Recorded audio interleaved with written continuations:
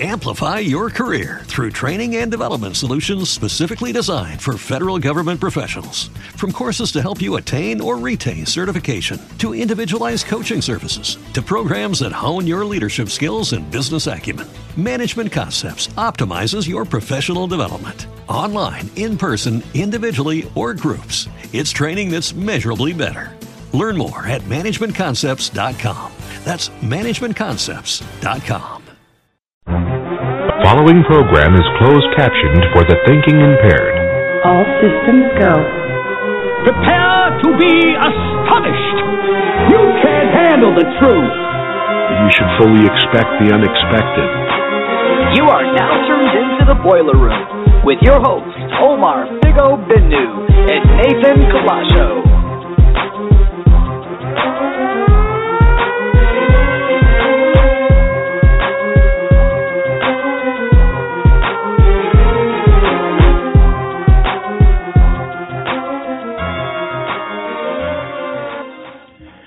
Okay, so it's Holy Week. It's probably one of the busiest weeks of the year for those who are, heavily involved with the church, whether it's in the choirs or servers or whatever, any other kind of volunteers, and it's definitely pretty busy.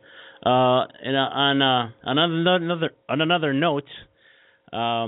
Right now I'm here with Steve because everybody else is once again tardy. Nathan's going to be here in a few minutes. Rafet's going to be here in a few minutes. And Mark might not show up tonight. So it's going to be, what would you call it, Steve? Playing hooky from the show? You know what?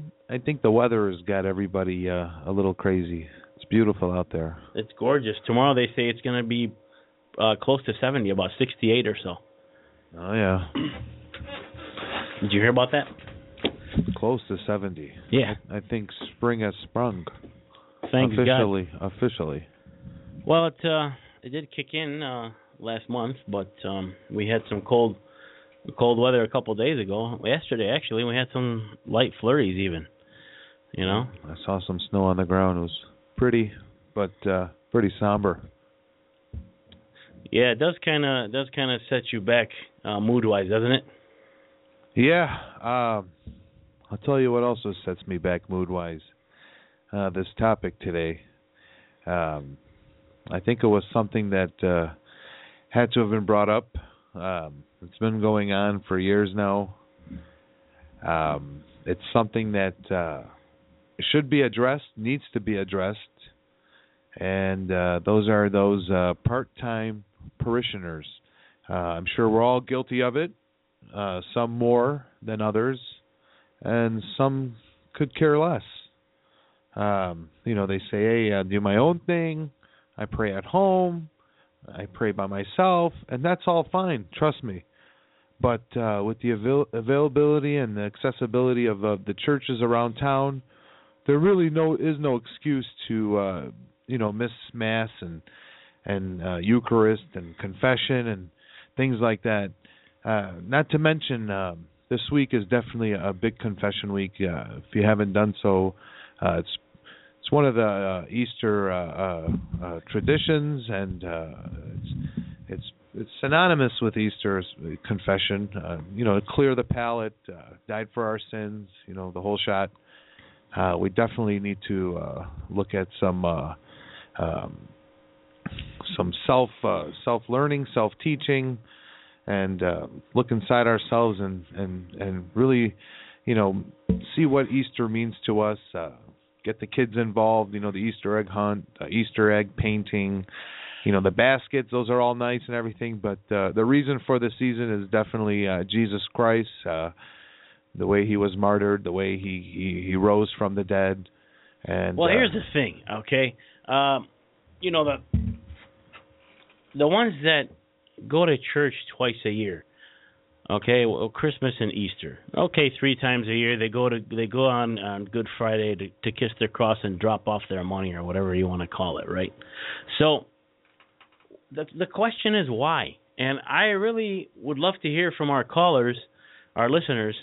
If you know somebody who's guilty of that, maybe if anybody has talked to anybody else who is guilty of that, why? I mean, what's the purpose? What do you think you're accomplishing by attending church, Christmas Mass, Good Friday, and Easter? You know, I mean, even Palm Sunday. Okay, so you have 4 days out of the year, 4 days out of 365 days that you attend church. Why? I mean, why not make it a more consistent thing? What's your point? You know, and it'd be interesting to hear from people. But what are some of your thoughts? But before we, Steve, before you get to your thoughts on that, we want to encourage our listeners to call in at 347-857-3847. That's 347-857-3847. Omar, I think it's a combination of things. You know, you could say, oh, lazy, summertime, you know, I'd rather be on Cass Lake on Sunday afternoon. And for every excuse, there's always a comeback. Well, you know, it's an hour a week. You can't afford an hour a week. It's Cass Lake on Sunday, well, go to 10 o'clock Mass. I mean, there's really no excuse to not attend Mass. And, you know, no one's looking for a perfect attendance. You don't have to be there every week. You don't have to be at every event. You don't have to be at every church gathering or whatnot. But I think if people really took the time to understand what it means to be Catholic, especially in this day of age, okay, you could have been born anything. And I'm not saying different religions are better or worse than others, but you could have been born anything, and you are born into Catholicism, okay? And it's just a wonderful time in this world to be Catholic. Maybe in not some, you know, some areas, no, but, you know, in general, you should be proud to be Catholic. You should devote your time and energy to the church, whether it be subtle donations or giving your time, you know, helping out in different charitable organizations. I think it's really a good idea to manage your time and progress your faith. I mean, and here's the thing. It's like, you know, again, I wanna go back to what do they think? I mean, why? Okay, if you're gonna go there twice a year or 4 times a year, why bother? I mean, you might as well just stay home and pray during Christmas, pray over your pacha, you know, and not, you know, not go, because what? Again, what, you know, who am I to say that, you know, when somebody should or shouldn't go? But I really am curious to learn the psychology behind it, to understand. And here's the thing: a lot of those people that do that still consider themselves, you know, solid Christians, whereas I would call them lukewarm. I think they're not even lukewarm; they're cold. Okay, for years and years, ever since our parents arrived in this country and our grandparents and whatnot, church was a big thing. Mother of God was probably the epicenter, the hub for Chaldeans and their faith. They're deeply rooted, and you know, it's sad to say we'll never see something like that again in our lifetime, especially in the next generations coming up. We will never see that devotion to the church. And well, I'm gonna have to disagree with you there. I think that you know, at the same time that, you know, people, we have these quote unquote lukewarms that go there 3 or 4 times a year. I think that our churches and our younger priests and you know, all the programs that have emerged through the churches have you know, they've done so well in terms of developing programs and whatnot that it has drawn a lot of the youth closer to the church. Omar, I think people think it's a burden. I mean, it's just, you know, that's the mindset. Especially with this fast-paced world, it's a burden, you know, to most people to go to church. You ask them, hey, did you go to church this week? No. Why? I don't know. I mean, there's really no excuse. Nathan has joined us. Nathan? Gentlemen, what's up? Hey, you're back finally after a 2-week hiatus. I needed a little break time. Are we that bad? You, Come on, man. From you. Where's Mark today? Mark said he might not be able to make it, so we're waiting on that. So how you been, man? Been pretty good. How about yourself? I miss you. I haven't seen you since that last meeting that we had. Well, I've never seen you, so don't feel bad about that. But otherwise, yeah, the feeling is mutual. You've been out of here for 2 weeks. I hope you've enjoyed your time away because today it's a little bit of torture for you. We've been a little busy, that's why. I mean, last week I had an event over on the east side. Our organization teamed up with St. John's, and we provided a little medical lecture. We're going to start doing those maybe once a month. And it was pretty nice. There was a great turnout. And what is this for? It's basically medical awareness. Okay. So we bring out a few doctors, and they present. It's basically like a free mass consultation, right? And is this for Invest? Well, Invest is teaming up with St. John's to present and to come up with the actual lectures. So we're helping promote it, organize it, and do things like that. It ties into what we do, obviously, in terms of education. The doctors at the St. John Providence Health System have come out to our sites to lecture the students as well. So we're seeing a good response from it. That's great. What's the long-term goal with that? I mean, right now there's so many. The worst thing about, obviously, there's always the biggest barrier in our community, especially on that side of town, is always going to be the language and transportation. So, a lot of times families will be reluctant to send their kids or themselves to the doctors just for routine checkups. And so what this does is it allows the doctors to speak to them, like I said, in a lecture type setting. They can ask questions privately through notes, or they can just ask their questions publicly. So the long-term goal of this is just educating the people on medical conditions and how important it is to get checkups, certain checkups for preventative measures and things like that. So we're excited about it. Like I said, it was a great turnout. That's great. Yeah. It definitely sounds interesting. It's good. I'll let you know next time when we have the next one planned. Yeah, for sure. Now, you guys like videotaping these or recording them anyway? No, we didn't record the last. Well, actually, yeah, there was a photographer who came out, but that wasn't done on our end. I think that was done on their end. So I think a lady from Ishtar TV was there as well. So we'll have another one. Like I said, we're trying to do one a month, and we'll cover different topics. And hopefully next time it's not on a Wednesday night. And where was this held? It was at Bellagio. It was at Bellagio on 14 and Ryan. Amid gave us the hall for free. He was very nice about that. We appreciate that tremendously. That's great. Yep.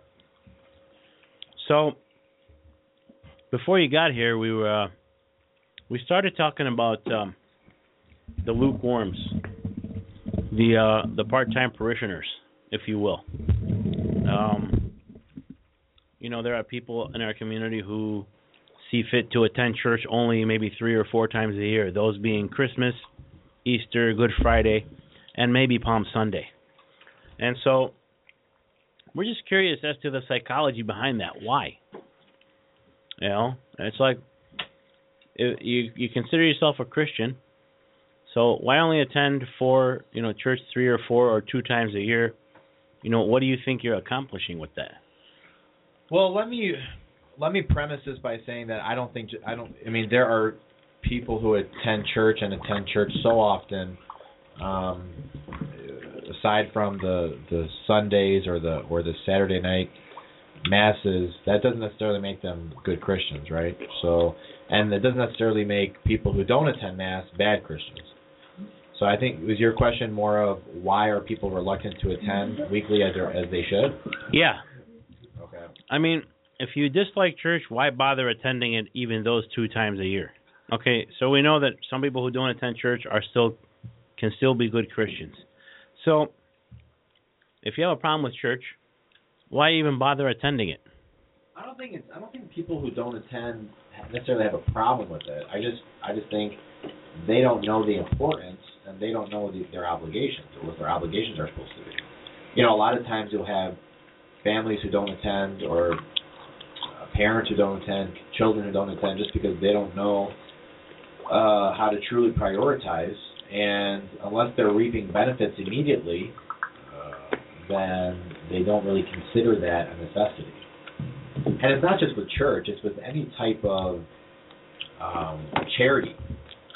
You know, I mean, Omar, for example, how much do we struggle to see regular attendance in some of the committees that have been set up? Right? That's true. And that's because people are not reaping benefits to some of these things. And unfortunately, self-interest plays a huge part when it comes to how people prioritize their time. And ladies and gentlemen, Rafid has just joined us. Rafid. Hello, fellas. How are you? Hey. I have an issue with you, Omar. Yeah, what's that? I've been coming to your studio for a couple of years now, and we go over this every time I come in here. For the love of God, can you put some water in the refrigerator? You're the only guy who insists on saying that. Lukewarm water, this guy likes. My goodness. Hey, I don't have a problem with lukewarm water. It's actually healthier for you. Yeah. Okay, thank you. I learned that from some Indians that I used to be friends with. I mean, if you put ice in their water, they would try to fight you. Really? Oh yeah. What would they try to do? Spill Cotty on you or something? Hey. Have you tried Indian food before? Oh, I love it. There's that. I never have and never will. Oh, God, you're missing out, Rob. House of India on 13 Orchard. You ever go there? 13 Orchard? Yeah, House of India.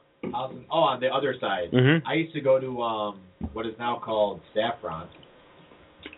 But there's the place that I go to now is in Novi. It's called Indo Fusion. And it is absolutely. I mean, Is that the one on Grand River? No, that one closed down. Really? Yeah, that one was called like Murchie or something. No, the one in Novi is called Indo Fusion. It's in the Fountain Walk where the theater is. Okay. And where Lucky Strike and all that. Yeah, Bar Louie and all that. And Bar Louie and all that. Yeah. Okay. We were just at Bar Louie Saturday. I love their food. Bar Louie is good. So Bar Louie is owned by Chaldeans over there. Yeah, Anthony Morogi. Yeah. So no, it's pretty. It's a Goan cuisine. It's Indian Goan cuisine. It's awesome. You should try it. So, anyways, put some water in the damn thing, please. Well, Rafid, why don't you just do it right now? I do every time I come in. How many did you put? I put 4. I put 1 in the freezer, okay. and I hope I forget it. And it'll be all. No one's allowed to drink the waters in the fridge except for us. So. Fucking up over here. Well. You know what? Let me tell you my experience with those people that come 2 or 3 times a year to church. Me especially, they drive me up the wall. Work in the St. Thomas parking lot, those are hell to deal with, and I'm sorry to use that kind of language, that they have no respect for church, no respect for anything, and they just, oh my goodness. I mean, they come out of their cars wanting to fight you. You know, they think that, you know what, it's their duty just to come Christmas, Easter, and that's it. They're done. This is good enough. They're Christians. I heard a story a couple of years ago from one of the parish council members. And he said one guy, because he was telling him how to park or how not to park, got out of his car and started swearing at the guy's sister. How about that? I just got a text message saying we can hear someone eating. That's Omar Benno, by the way. So, he told me... Like I said, I don't think you cannot determine whether or not someone's good or bad by the amount of time they've been in church. I think that, you're treading on very, very dangerous territory there. Is it?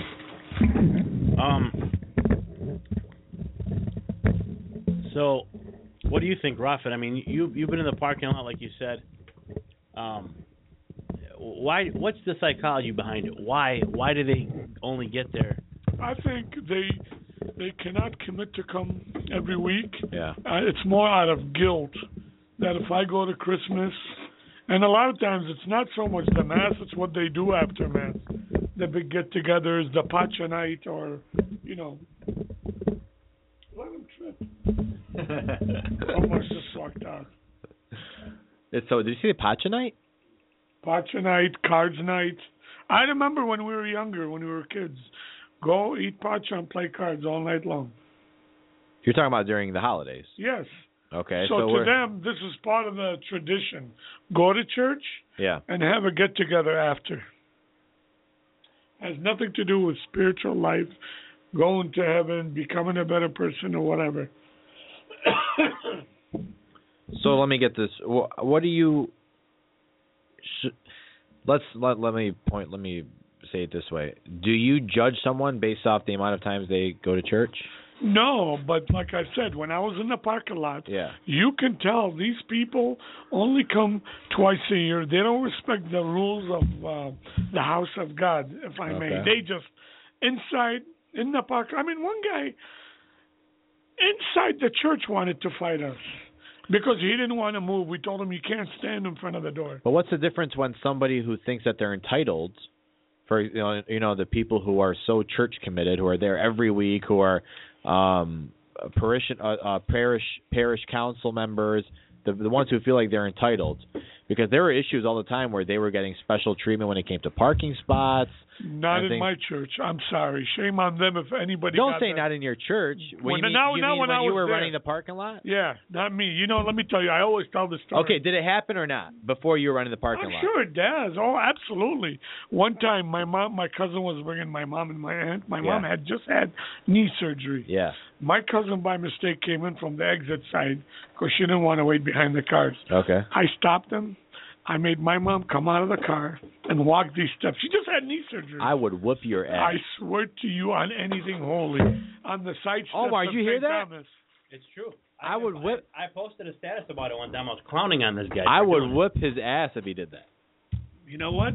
He deserved it, too. It's good for, what? Nobody's special here.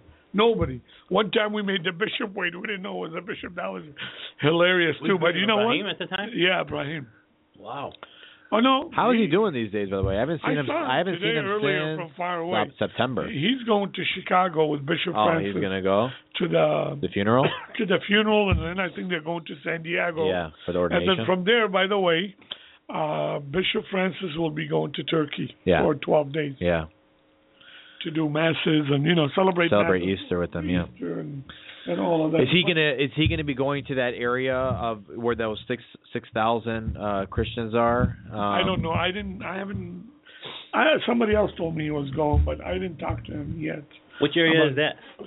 There's an area in Turkey thousands of our refugees reside in, and there's no church there, so there's no clergy. They had not attended mass. Not just there. Well, yeah, I'm talking about that specific area where they didn't attend mass. They didn't celebrate mass for 6 years until they just a few of the clergy just went a few months ago. That's why they're trying to do a regular basis. Yeah.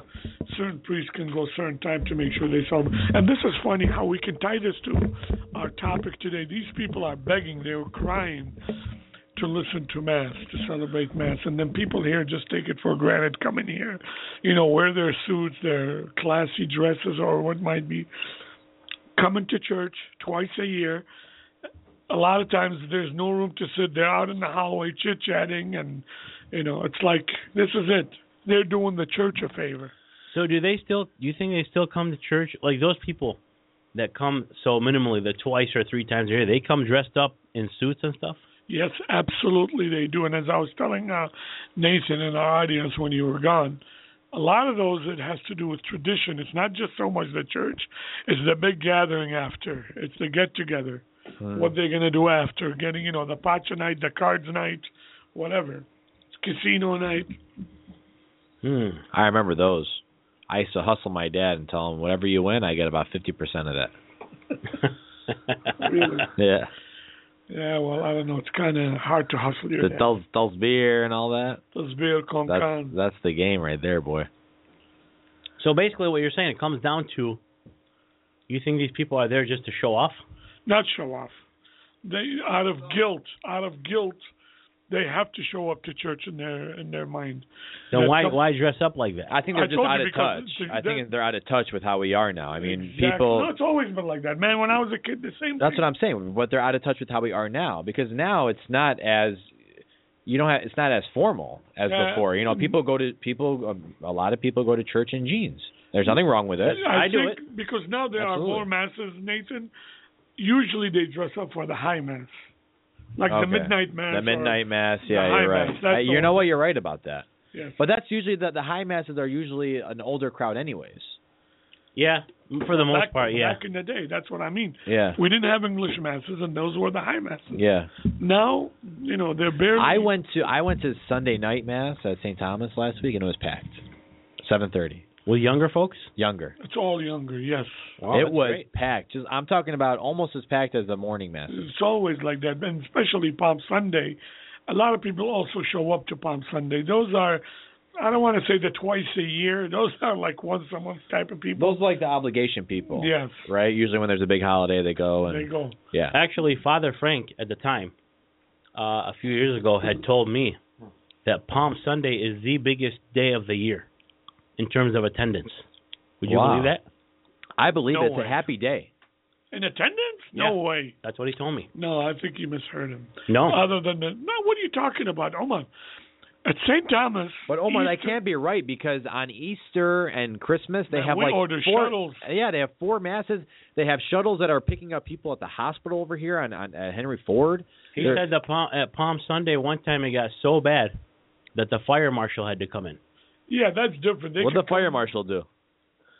Shut the church down? I believe he stopped more people from coming in. No way. No, you're mistaken, Habibi. I think this is where your blindness come to play. You don't see. Because on Easter... You know what? You're stupid. Okay. I love you. But on Christmas, every mass packed, and 3 shuttles nonstop for the first 3 masses. Well, I'm just telling you what the bishop formerly known as Father Frank has told me. No, sir. You know what? Why don't you ask him one day?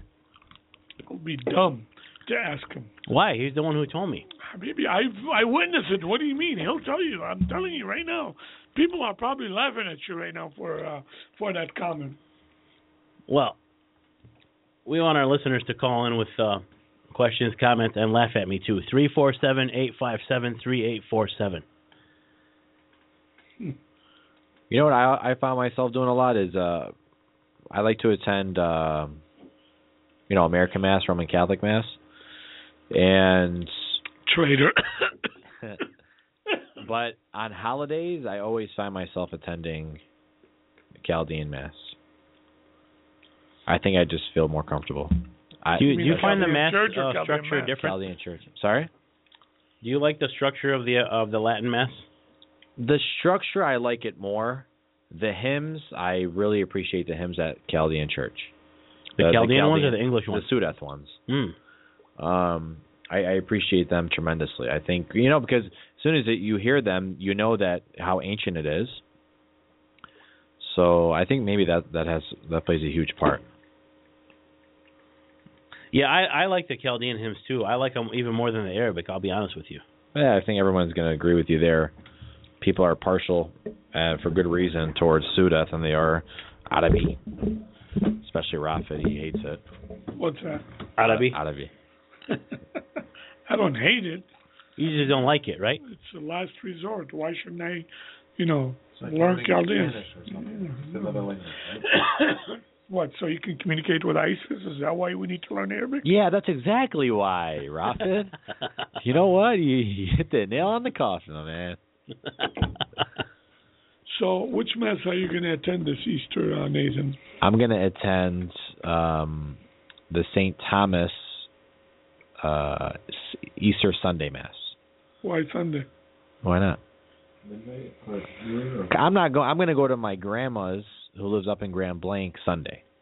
So I'm not going to go. Is that the Kalesha side or the other side? No, that's my mom's side. My mom's family lives in Grand Blanc. Most of my dad's family lives in San Diego. Oh, okay. Yeah. I lived in Grand Blanc for 4 years. I'm debating either Mother of God or St. Thomas 4 o'clock Mass. And then after that, Isn't that when they have the play? I don't think they have a play anymore. Oh, they don't have a play? Yeah. They cut that out? And then after that, I'm going to go watch Michigan State. Right, Nathan? They're gonna get slaughtered. Doesn't matter. Where's Michigan? They're gonna get slaughtered. Where's Michigan? Well, we're chilling right now, probably working on our GPA. Yeah, probably. They're going to be watching MSU. No, they're working not. on their GPA. Are you serious? Let me tell you something. Do you remember the Chris Webber moment against Duke in the championship? It was against North Carolina. Or was it North Carolina? Yeah. Yeah, I don't think his GPA came into play when he When he tried chose to time out with, and he didn't even have any timeouts. So please don't talk about GPAs right now. I'm going to talk about GPA. Oh, Michigan sucks. It sucks at what?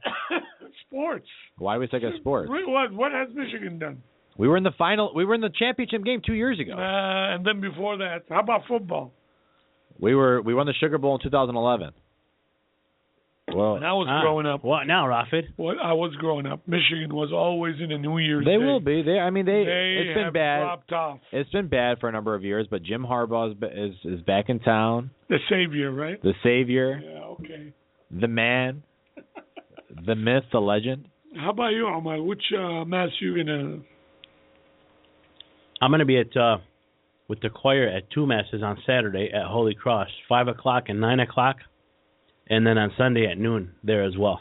Let's ask Stephen. He's the one who doesn't go to church maybe twice a year, right, Stephen? Really? No, I used to see Stephen all the time at Prince of Peace. Yes. He used to sit in the same spot every Sunday. Rafid, go tend to your parking lot. Thank you. Wait a minute. Why don't you come to a Chaldean church? I love Chaldean. I'll sing everything for you in Chaldean church. Why don't you come to a Chaldean church? I know everything about the mass. Relax. Why don't you attend Chaldean church? Why don't you attend Latin church? Why? I'm Chaldean. So you're also Latin Roman Catholic. Are you not? Are you better than them? So you're not Chaldean? I am Chaldean. Oh, okay. I'm Assyrian, actually. What? Happy Assyrian New Year. It's not just the Assyrian New Year, it's the Babylonian New Year. Babylonian New Year. What is it, 67, 65? Yeah. Wow. I want to send a shout-out to all my Assyrian brother and sisters out there. We love you all, especially Omar. Rafid. So they've been in existence for 6,765 years? Yeah. No, according to Mr. Fatui, well, there's the last 20 years. Amr says... Amr Fatuhi? Yeah. He says that, but he says it's the Chaldean New Year, and it's like 7,300 or something like that. Oh, wow. Anyways, it is the Assyrian and Babylonian New Year. It's when they used to break grain. How did that come about? Can you tell me a little bit? I mean, what is? The first year of Assyria. It was actually. How did they come to this number? It was actually the Assyrians adopted the New Year from the Babylonians. So it was a celebration of was it barley or cracked or bread? Basically, it was basically where it's called a kitu, and it's when they break bread. So that's I don't know much more else about it. I mean, my New Year is January 1st. Nathan, were you at the council rally? The what? The UN council rally? No, I had to cancel last minute. Oh wow! I was planning on going though. Yeah. That's pretty cool. Saw a lot of people out there. There weren't many at all, actually. No. What were the numbers? I don't know, but they were supposed to be much higher than they actually organized. Chicago was supposed to have a bus of maybe 200. That didn't happen. Detroit was supposed to organize a bus. They did, but it wasn't full. I don't know what the exact number was. But it was held right out. You're talking about the one Happy right outside New Year the United to Nations. our Assyrian brothers and sisters. I am not big on rallies, to be honest with you. Yeah. I'm really not. I'm not either. I don't know, man. I think people go there, they show frustration, anger. That's okay, but a lot of times, what are you going to do after? Does it spark anything? Does it? Because to me, more bad can come out of it. Well, let's see. We've had that rally. We had the rally, two rallies here, or you want to call them demonstrations or whatever you want to call them. There was a big one in Chicago. There was huge in Australia, one in Lebanon, California had one. I never heard much negative that came out of it. I mean, if anything, all it does is just provide awareness. I know what you're saying. It could be hijacked by people. But as long as the overwhelming majority are doing something peaceful, they're handling it peacefully, then all it does is just create awareness. But does it really, or is it more just, I don't know. Of course it creates awareness because it gets covered by the media. The media puts a story about it. That's what awareness is. I don't know.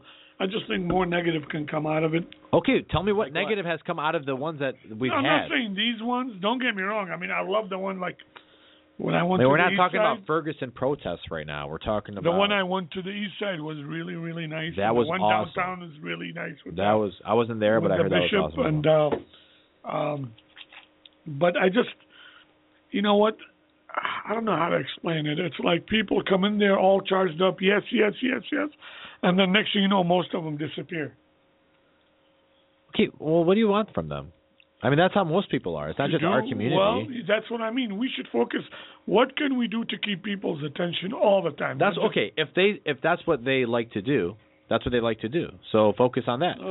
You're not going to get them to do anything else, Rafid. What percentage of our people are actually doing something? Here we go with that politically correct line again. It's not a political correct line. That's what they like to do. How the hell was that a political correct line? I agree with Nathan. Give me your insight on that. On what? Do you agree with it? I mean, do you like rallies? It depends on what they are. For example, the one on the east side was absolutely amazing. The one that was held, when was it? July or August? Yeah. Early. It was July, I believe. July? Yeah. That one was absolutely amazing. You had like 6,000 people running or walking the streets, covered by a number of media outlets. There was nothing negative about it at all. Everybody chipped in a lot of their own money and resources to make sure it happened. It was great. I was there. I definitely agree with you. It was great. Pay attention, please. It was great.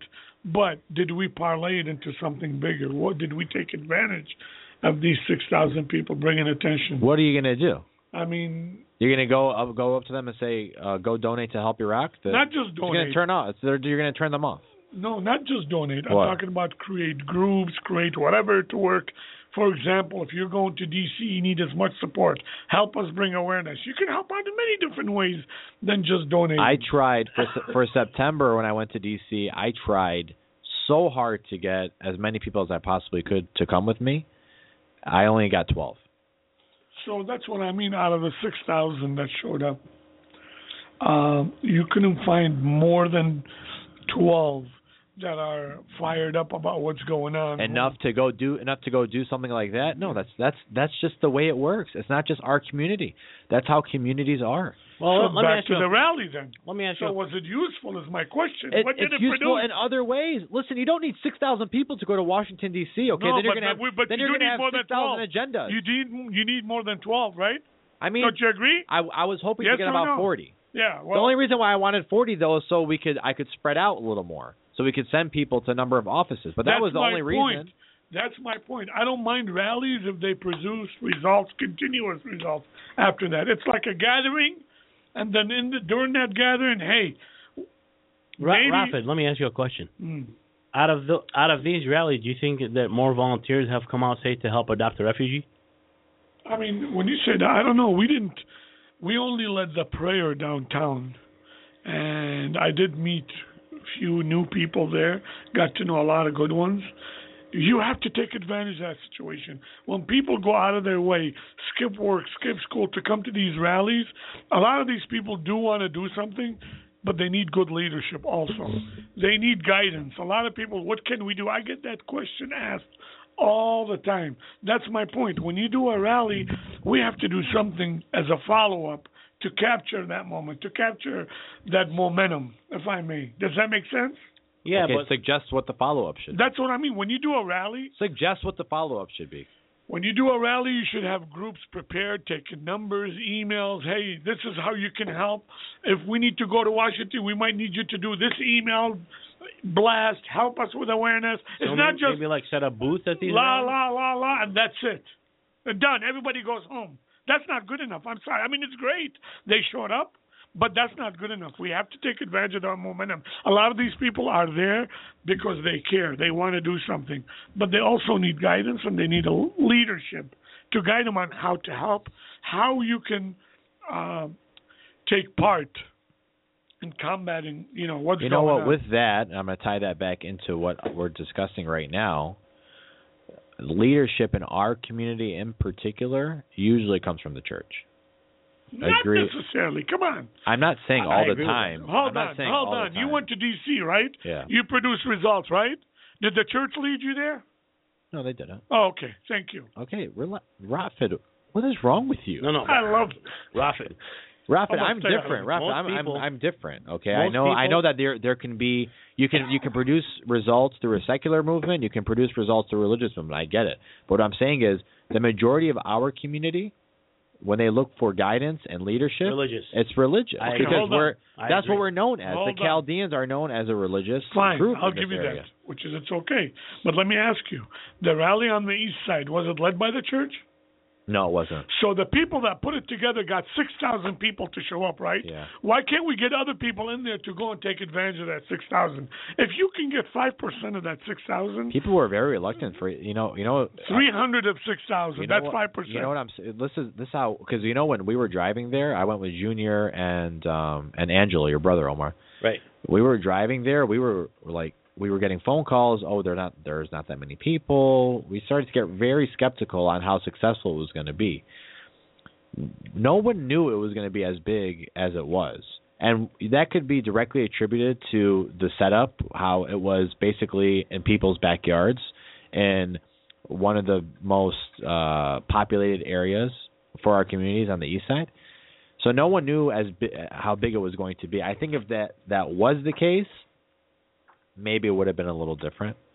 But then again, it's very hard to set up a rally like that outside the church and then also direct people on what to do afterwards when they don't consider you a leader. You know how our community is. Always too many chiefs, not enough Indians. But the only people they usually listen to are the religious leaders. Unfortunately, that's sometimes, or actually that's most of the time, that's the case. You know what?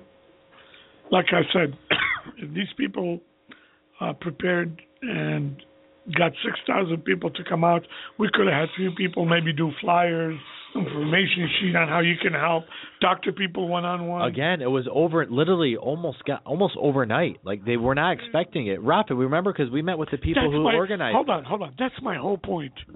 Then what good is a rally if you don't take advantage of it? Just put it on the news? That's even worse. Well, awareness. Hold on. If the news comes out there and tells your story, and then they want to follow up, and there's nobody else to follow up with, okay, that makes us look bad. Let me tell you why you don't make much sense right now. Because Ferguson held demonstrations. Ferguson is different. Listen. Well, how is it different? Man, there was murders. Listen to me, though. Eric Holder, the Attorney General, ended up going down to Ferguson. Yeah. It created more awareness. It got more people to think about racial relations in the United States. Not just that. Then New York. This is what rallies do. They can turn out to be bad, yes, but the whole premise behind them is so that they create a certain awareness enough to begin a conversation about something. I disagree. Eric Holder didn't go there because of quote-unquote Ferguson. If we only had African Americans living in St. Louis and nowhere else in America, believe me, he wouldn't have went there. This was more for the entire country. Unfortunately, we don't have the numbers. It got everyone. The reason why he went down there is because everybody started talking about race relations. Because there are how many millions here, African Americans? Where? In America? I'm not sure. I don't know. In the millions. We're nowhere near the numbers that the African American community is here. So please, that's not a fair argument. Okay, I'll guarantee you right now, if you get 20,000 people at a rally in Detroit, the Federal Building, or anywhere in the Metro Detroit area, you'll have every single news outlet in the country focusing in on you, and you'll be the topic of discussion. And then if you start burning buildings and shooting cops, you're not going to burn buildings. Hold on, let me finish to compare it. You said why Eric Holder went there. It is because of violence. They were scared. You know, you had the police. I didn't ask why Eric Holder went there. I said Eric Holder did go there, and it created a conversation in the news. That's internally. This is inside America, these issues. Ours is outside America. We have to work extra hard to get, people's attention. You suck, Rafa. Yeah, you're politically correct. I lied again on this. Wait, so what Stay out of it, Amar. hold on, though. But, Rafet, he is right that our people are mostly are led by the religious people, the religious authorities, of the church. He's right about that. We're not political at all, actually. I mean, if you look at us from an outside perspective, Amar, you're missing my point. If you're going to plan rallies, you should have a bigger plan what you're going to do after the rally. How can you take advantage of it? That's my point. You don't need the church for that. I think the church could help out with that. I understand. But my point is, if they got 6,000 people to come out, I guarantee you at least 10% of those people wanted to do something more than just rally. Then why didn't they? Because there was nobody to capture that. That's my whole point. If the church, this guy's slow, man. if the church, it's true, I am. If the church was there, Rafet, and they were to capture it, why do you have to say the church? Just say there was a group there to capture it, passing out flyers, talking to people one-on-one, educating them. This is how you can help. I'll tell you why. Because if the church was responsible, you would have those volunteers you're looking for. You would have that bigger plan. You would have these people jumping down everybody's throat just to help out. But the problem is, what if the rally turned negative? What if you had violence and fights? You know how bad the church would look to lead something like that? The church is not responsible for that. You got to have secular. The church doesn't necessarily have to lead it, but they can participate. We got Junior on the line. Another slap. Hi guys. Hey Junior. I have to. He's giving that negative Nancy approach to it too. Guys, I'm echoing back there. By the way, I can hear myself. The speaker's low. So are you close by any speakers? No, I'm on my phone right now. Yeah, I can hear myself completely echoing. You're not echoing here. We have you turned down too. Yeah, here I can hear myself. But anyway, so negative Nancy, how you doing over there? Right away, you want to knock down protests and all that stuff. Who are you I'm talking to? Omar or Nathan? To you. You're talking to you, negative Nancy. To you. I'm not being negative. Yes, you are. You are. No. Because you know what? You came with the same assumption last year, and you were so worried about it. And we're not listening. If in my opinion, if it was going to turn as rough as it was going to turn in any situation, it would have been last year with the marches. And I got to commend those guys that did that march, because in a matter of 48 hours to be able to put that together on their own dime and come through that good. Hold on. Hold on. I got to stop you. Whoa. Did you hear what I said in the beginning? I said they did a great job, and I was there myself. I did not say that. My issue is Rafa makes sure he covers all angles. They did a great job. I love them ever, but they also suck and they did a horrible job. I said we should have captured it, Mr. Politically Correct. If anything, you're the politically correct one, because you make sure that you make sure to sugarcoat everything. You know what you are? You're like Sour Patch. But you're the opposite. But you're the opposite. First you're sweet, then you're sour. That's funny from a nerd. Oh my God! Go ahead, Nathan. Slap me. Tell us more. Okay, listen. So anyway, so you're saying that it could turn into this and that. It could turn into that. We're not okay. If there was a situation where maybe we're doing this where we're hafla and there was Hennessy involved and we're all in there drinking and partying. But it's okay for people to vent. It's okay for people to be upset. Rafet, it's okay for them to scream and shout and say what they got to say and hold a flag that says stop doing this. Going back to Nathan's point, as long as it's not hijacked for the most dumbest reasons possible or somebody trying to look for their own agenda, it's fine. They've done everything perfectly fine. Yes, I think the church should back it up. Yes, I think the church should allow us to I disagree. Here's another thought. All you want. Here's another thought for you, Rafet. So we all agree that the church, that most of our people in our community hold the church as a leader, right? To an extent, yes. So we all agree with that. Okay. Then why? So if they do that, even the church has been unsuccessful in motivating these people these 6,000 people to motivate in producing the number of help that you're looking for. Don't say to a certain extent either. That's the truth over here in Detroit. What's that? The main power brokers behind leadership and any type of traction always comes from the church. Leadership as far as what? Not everything. Not everything. No, I'm talking about the majority though. Well, can I say this? No, you can't. Hold okay. on. Let me say my point. No, I Hold wanted to say this. No, I don't care. You're a caller. Hold on. Go ahead. I said, listen to me very carefully, okay? The rally was great. 6,000 people were great. My issue is this. We did not take advantage of that to take it to the next level. Like I told Nathan, he said only 12 people went to D.C. There's some kind of disconnect having 6,000 people fired up at a rally and only 12 show up to D.C. That's not their fault. That's a leadership fault. Well, I bet you if I had the church backing me up and saying this guy's looking for people to go with him to Washington, then it would have been something different. I disagree. Instead of I had somebody telling me you're not going on behalf of the community, you're not going on behalf of the church, blah, blah, blah, blah, blah, blah. That's what happened when we went. Nathan, just so you know. Am I right or wrong, Junior? Of course, yes, Junior. correct. Anything you say, you're going to say. He was with me. No, I'm not. I'm not. Listen, you're wrong on that, Rapid. Listen, just because Hold on, man. If Nathan, if you would have went to these 6,000 people, hold on, man. If you would have went to these 6,000 people and had it all in a plan, piece of paper, handed it out to every single person, this is our plan. This is who we are. We are going to D.C. Even if in there you say we don't represent the church or the church doesn't represent us, you really don't think you would have got support? Honestly, I don't know. Answer that question. No. I'll tell you. No. I'll tell you based off examples. You know how many people have come to me and have said since June, I noticed that you're doing this. I noticed that you're doing that. Whatever I can do to help, please let me know. There you go. That's my point. I reach out to them once. It's like night and day, the conversation. It went from whatever I can do to help, whatever I can do, please let me know, to, oh, that's cool, man, let me know how it goes. And let me give you an analogy, Rafid. I still disagree with I you. guarantee you, bring 6,000 people to a rally. I disagree. Give them flyers about, you have a specific plan. This is what we're trying to do. Look at me, Nathan. This is what we're trying to do. Give these flyers to these 6,000 people. Have volunteers like Nathan, Derek, or whoever go talk to these people. No. Okay, I guarantee you would have had more than 12. I disagree. I'm going to tell you why. Here's an analogy for you. Okay? Consider Facebook and social media as an internet rally. Okay? You have 200 likers. Out of those 200, how many people are you getting to help you and the kind of help you're looking for? It's the same concept. Where? I'm sorry, repeat that.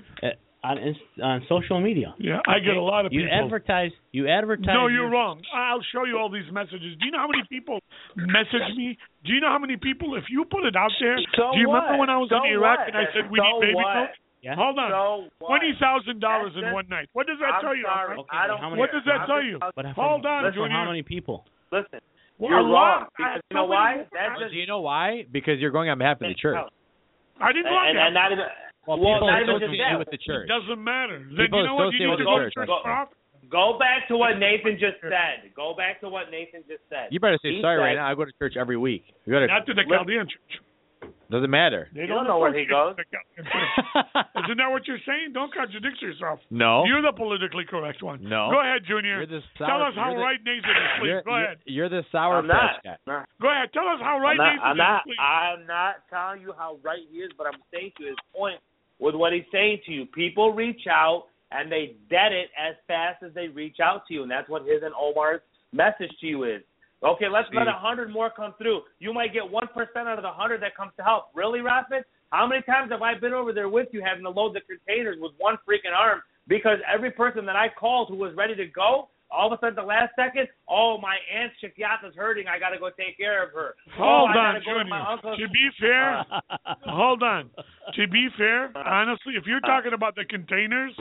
No, I'm talking about everything. Like what? Everything. Let's talk about the containers first. How volunteers. many people okay, go ahead. I could get volunteers. I've had a lot of them from the churches on the east side. But the problem is, with the containers, we don't have a specific time that they come in, right? A lot of people always tell me, give me a specific time and I will be there. My point, as I said earlier, if you were listening to me, not just to Nathan, hold on, out of the 6,000 people, out of the 6,000 people, if you can capture just 5%, well, let's go 1%. That's 60 people. You tell me you couldn't get 1% to be active in your movement, even if they don't come with you to Washington, D.C., they could have done a lot to help you. My point is, it's great. You want to do a rally? God bless you. I'll be there. I'll support you.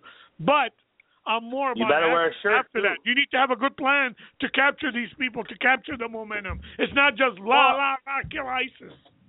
It's not rah, kill ISIS, but to be honest with you, they, without even having a plan that you're talking about, did you know how many countries or how many people got to see what that rah ISIS that you're talking about that happened at Ryan Road last year? Do you know how many people did that, and how many people actually, and how many TV stations actually saw it? You're missing my point. Stop beating a dead horse, man. You're missing my point. What did they do after the rally for you? Did you reach out to them? Did you have a game plan? Yeah, the game plan. Did you let them know you're going to D.C.? He did another rally. The game plan, yes. Another rally was done, and after that rally, that started the momentum for Bishop Francis to start the whole teach team, to start the whole communication team. No. It wasn't because of the rallies. Habibi, don't try to confuse. I'm not saying that. It had nothing to do with the rally. That's not what I'm saying to you. I'm saying to you, follow-up started coming through because... Yeah, not just because I'm saying that things were happening. No, things were happening before these rallies. I need to correct you there. Habub. Okay, sweetie? Okay, sweetie? He hit me with, boy. He hit me with that, boy. All right, Junior, thanks for the call. Yeah, thanks for the call, please. Click. Bye, Nathan. Don't be Sorry, Nathan, you're on your own here. Don't be condescending. Oh, that's my favorite word. So, do you get my point? All serious. No. All kidding aside. No, I never get your point. 1% of the 6,000 is 60. I understand more when we're talking to one of my kindergartners. Yeah, I know. Who, like Junior? Junior's my third grader. We're gonna take a short break and we'll be right back.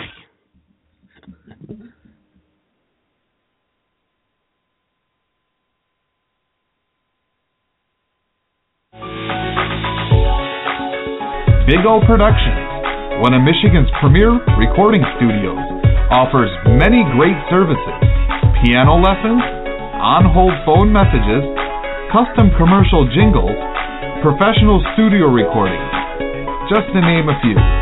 We offer the highest quality at affordable prices. Contact Omar Binnu at omarbinnu@gmail.com. That's OMARBINNO@gmail.com. You could also find Omar Binnu's work at www.bigoproductions.net.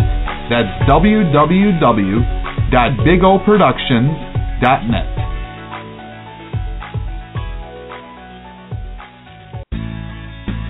Invest, the International Network for Vocational Educational Skills Training, is a Michigan not-for-profit company dedicated to the implementation of education in underserved communities. For more than 6 years, Invest has structured educational programs geared towards the preservation of cultural and moral values through classroom and beyond. With 2 locations, Invest offers quality education in a nurturing, supportive atmosphere. The elementary, middle, and high school offer free breakfast, lunch, free uniforms, and transportation, and free classroom materials. Strict discipline and tradition are trademarks of Invest, and its loving environment has proven to be a strong asset to the community. Invest enrollment is open throughout the year. Come visit us and allow us to educate, protect, and nurture your children. Call 248-399-7033. That's 248-399-7033. Or visit us on the web at www.investschool.org. That's www. Looking to sell your property? Looking to purchase a property? Commercial, residential, rentals, vacant land? Oakland Real Estate Associates. Over 30 years of experience. Let one of our professional realtors guide you through the whole process. You could find us at www.getyoahouse.com. That's www.getyoahouse.com. www.getyouahouse.com. You can reach us at 248-799-9997. Oakland Real Estate and Associates. Relax. You're almost home.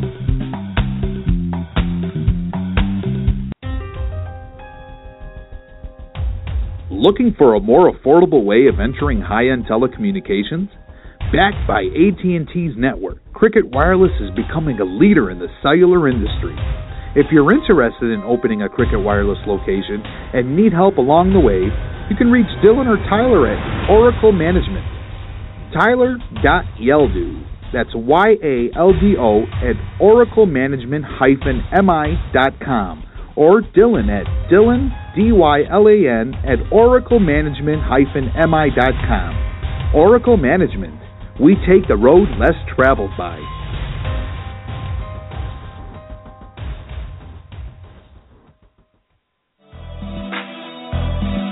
Thanks to everybody that's been listening and calling into the Boiler Room. Did you know that we could advertise your business, event, or an announcement? Send us an email request at boilerroom309@gmail.com. That's boilerroom309@gmail.com.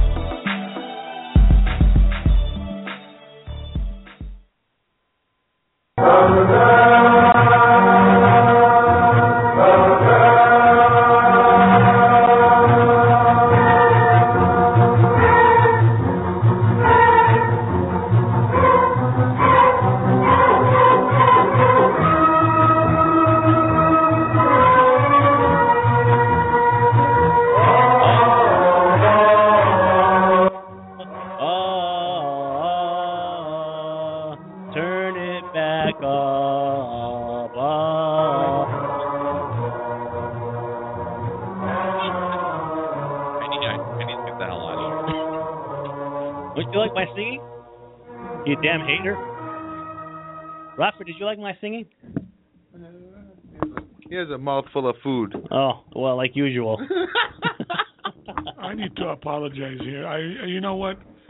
I need to do a better job in communicating with people like Nathan Jr., the politically correct. I have a really hard time getting my point across to people like them. You should also apologize. And then I also have a problem with our engineer over here. Every show he comes in here, how strict he is. He's got that Taliban, ISIS mentality with women, and then he goes to American church. He's that liberal. Robert, just because you're a crazy evangelical doesn't mean that everybody who disagrees with you is politically correct. It just means that I'm not evangelical at all. You're a crazy lunatic evangelical Robert person. has more skeletons in the closet than King Tut. Very funny, our engineer. Robert voted for Sarah Bachman last election. I vote based on looks. You also she looks good. That has nothing to do with being conservative. Exactly. You also need to apologize to all the blind people in the world. No, only you. Like I said this before, and I'll say it again. Yeah. Every blind person gets a free pass to heaven except you. You need to earn it. Why? What have I done that's different? You need to earn it. You are just a monster. How about the blind sheikh? No, him too. No, he doesn't. Yeah, I don't know, man. That's a tough one. What do you mean? The guy's a freaking terrorist. Yeah. That's a good question. So, all the blind people except one. That's two. Me? No, two. Well, no, that one shouldn't even go. He didn't earn anything to heaven. But this one really needs to earn it. I'm really convinced of that. I'm a good guy. I'm an innocent bystander. Close your eyes and shut up right now. Damn. So, Steve, can you tell us, you always come on here. Hello. You want a 25-year-old pure virgin. Just say virgin. Never Robert. dated in her life. Never left the house. Always was pure locked up in the basement. Can't even speak English. That's fine with you.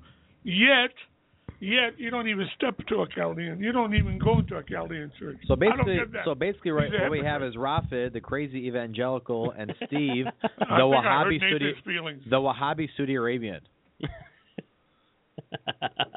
This is quite the pairing here. Rafid, regardless of what church you go to, I hope I never become like you. Wow. That's not good. Wow. You know deep down you do. You really, really do. All of you. What? I just make it difficult for you guys to admit it. We what? Wait, we what? We want to be like we want to emulate. We want to be like you? Mm-hmm. Which part, the loud or the obnoxious part? Go ahead, Nathan. What else you got to say? About what? I know I hurt your feelings, but go ahead. You didn't hurt my feelings. It takes much more than that. You haven't stopped saying how I am an evangelical. I've never even preached here. You're psycho. Okay. You're a Tea Partier, evangelical. And you're an Obama-nite. You're nuts. So, Nathan, they took over Tikrit, eh? Yeah. Did they really? Yeah. 100%. Yep. Man, it took them a month. They kept on saying they're closed, they're closed. It took them some U.S. airstrikes, some U.S. intervention. But, yeah, they took over Tikrit. Very suspect. I'll continue to be suspect as long as Iran is as influential as they've been. There's one group in particular that I'm very suspect. It's the Al-Quds Force from Iran. It's backed by this guy named Qasem Soleimani. Mm-hmm. And he is an absolute psycho nutcase. And he is so anti-everything that it just doesn't do any good if they take over Tikrit anyways. Also, it's Saddam's hometown, so there's a very symbolic... This is a proxy war between the Shia... It's sectarian. And Sunni. Yeah. Right? Yeah, it's definitely sectarian. It's all over Yemen now. It's been in Syria, Lebanon, and now it's in Iraq. Yeah. Once again, our people are going to be caught in the middle. It doesn't matter. Even if the Shia take over, they're not going to chop their heads. The Shia have taken over, have been the dominant force ever since the fall of Saddam. What do? Maybe they don't chop your heads, but they close all your businesses down. Anything has to do with alcohol, cover up, strict Muslim laws, Shia style. I don't know. No, it's true. What do you mean it's true? They've shut down every single business alcohol related. Oh, alcohol related? Yes. Yeah. Absolutely. And I think if your dad would call in, he'll explain all that to you. Yeah, he'll tell me. Oh, he'll tell us. But I think right now, out of the choices there, in order to live somewhere, it has to be under or next to the Kurds. You always ask me what my what my stance is. Here's my stance. I believe in total separation. Whether you give them a safe haven or get them all out, they cannot mix in that society, in that part of the world anymore. No way, no way, no way. I'm curious to see what happens over the next decade or so, especially with President El-Sisi of Egypt. He sparks me as someone who could be the face of the Middle East, the Arab region. He's well liked by the Christians in Egypt, the Coptis, and he's well liked by the Western states, in particular the United States.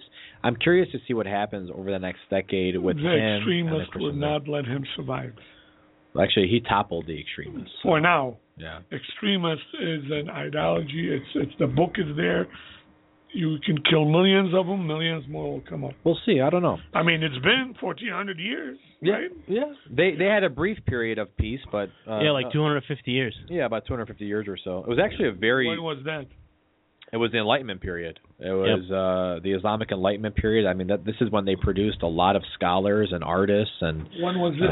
Wasn't that around? This was just before the Ottoman Empire. So it was in between the Crusades and the takeover of the Ottoman region.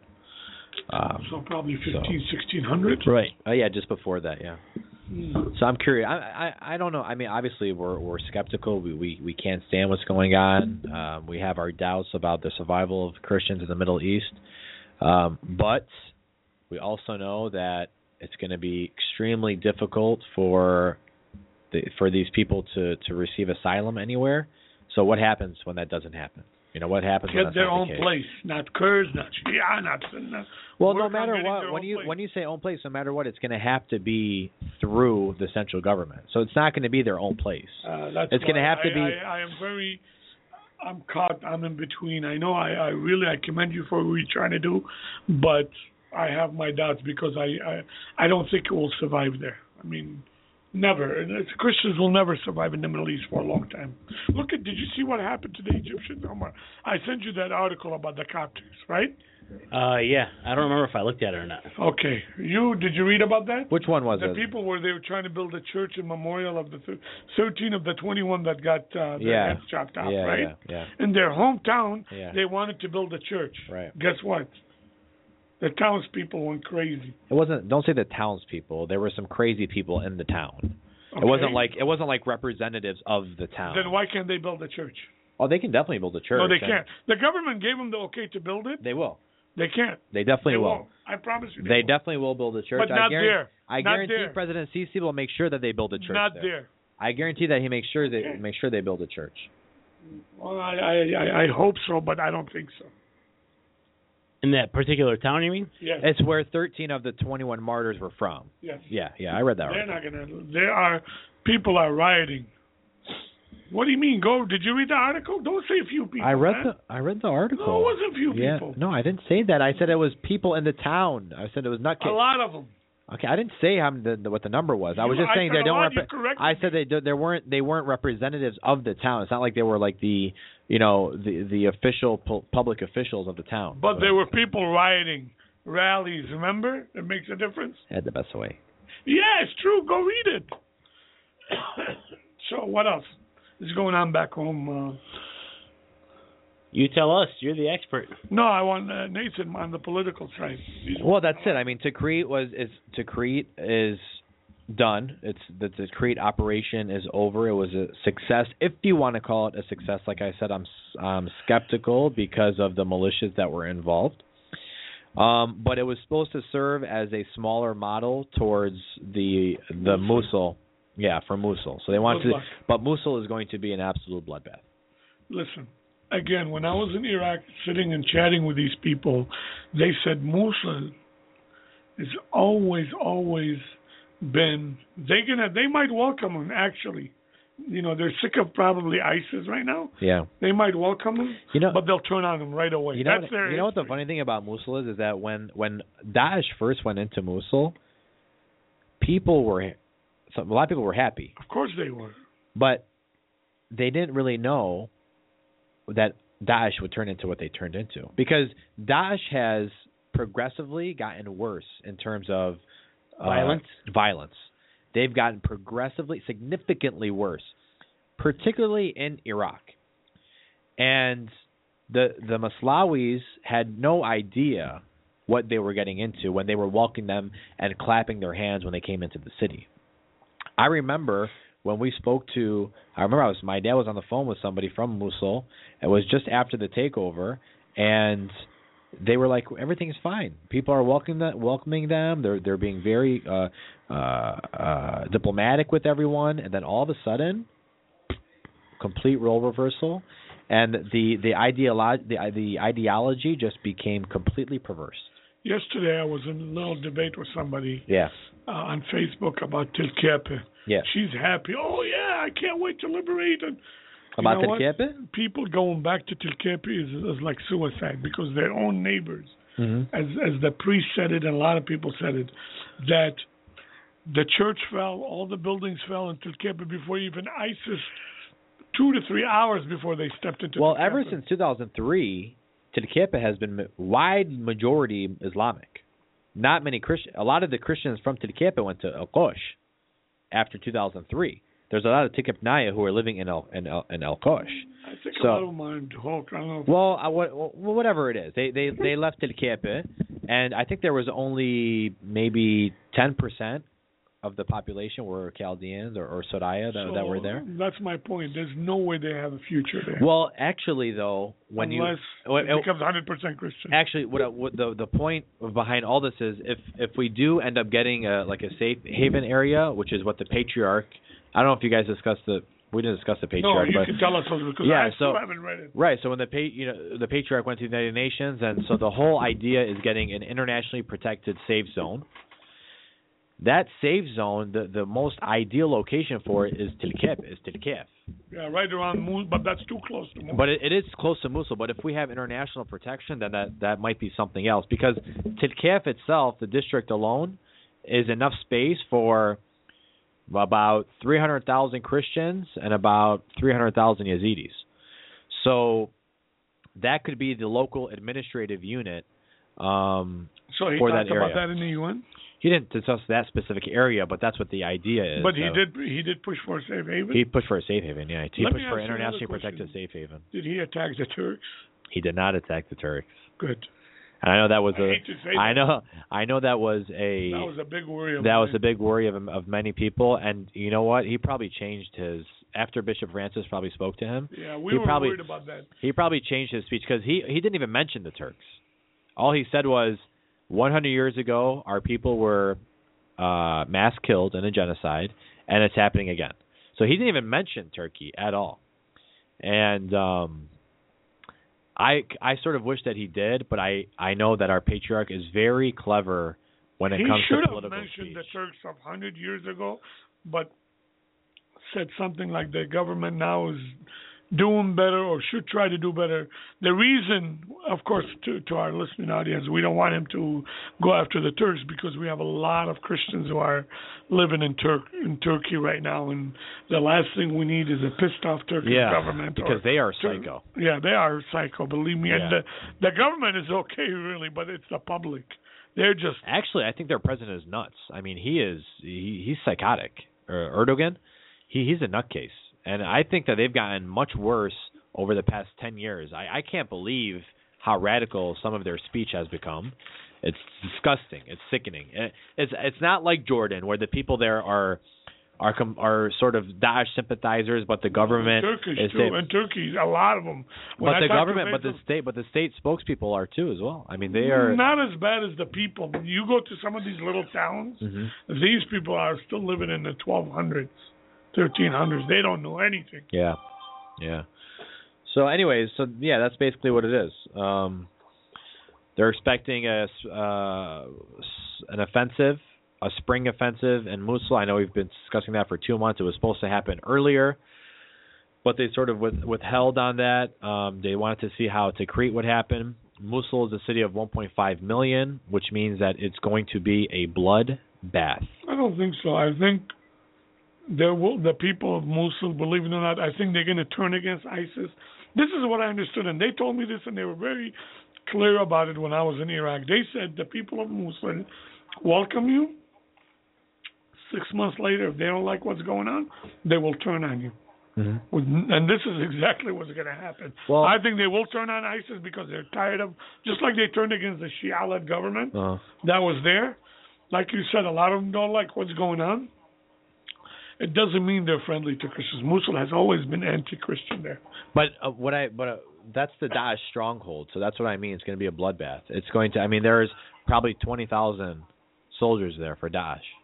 Yeah, but the people of Mosul, the 1.5 million, a lot of them are going to turn against Daesh. Believe it or not. I hope. They will. I hope. We'll see. As much as I said that they welcome them, but they're also selfish in their own way, that they're probably tired of what Daesh has done to them and the way their lives has changed. They will turn on them, but then they continue to turn on everybody that will leave. We also have to see what happens afterwards, because Mosul is predominantly Sunni. So if Iraq plans on going there with a bunch of Shia militia groups, the Al-Quds Force, the Badr brigades, and all these other heavily influenced Iranian puppets, then maybe the Sunnis will not, as you say, turn on Daesh. In fact, it might be the opposite. Or the Shia militias, after the city's taken over, might seek revenge on a lot of the Sunnis there. Yeah, they know all of that, and I don't think they're going to go into Mosul unless they have a plan where they'll talk to these leading Sunni tribesmen, guarantee them certain things, like, don't worry, the Shia wouldn't be here. It would be self-governed. It'll be a Sunni-led government. It's just it won't be ISIS. If they can guarantee that, I think they will turn on them. I hope so. I mean, there was a report on CNN. The reporter there, she went to Tikrit. Well, Al-Obadi went to Tikrit today, the prime minister. So he walked through the streets of Tikrit. Really? I did not know that. Yeah. I've been out all day. And CNN went there, a reporter there, and she said we saw someone in military garb who was holding a head. And it was somebody from the militia groups who said that he cut off a member of Daesh's head. So that's what I'm talking about. It's just like. And you want our Christians to live among these people? I mean, no, I don't want to cry. If it were up to me, we would have. It's in them. It's in them, bro. You asked me if I wanted our people to live among them. No, I don't necessarily want our people to live among them. So you believe in separation, total separation? I don't mind living with the Yazidis, with Turkmen, with Sheb. I don't mind living with the minorities. I'm talking about from the majority of Sunnis and Shia of Iraq. I also mind don't being neighbors with the Kurds. Neighbors or have them control your government. I don't know. We would have our own administrative unit. That's what it's all about, having your own administrative unit. Definitely. But I do agree. I do agree with separation. Just like that town in Jordan. Remember that town in Jordan? What is? Separation. Like the separation that you're talking about. It's realistic it's realistic if we really try to implement it the proper way. It's if the Constitution ever gets freaking adopted or implemented the right way, then it'll work within the law. We need international force there. There is no way I would depend on the Kurds or anybody else. I'm sorry. The problem with international force is that the only thing that the UN can send in are peacekeepers. So they'll send in a mix of peacekeepers, but they won't necessarily be a military force. So, like for example, there are a lot of peacekeepers in the Palestine area. So how would you do it? Hold on, I'm really curious now. What's that? A safe haven. Yeah. How would it be guarded? By who? By the peacekeepers.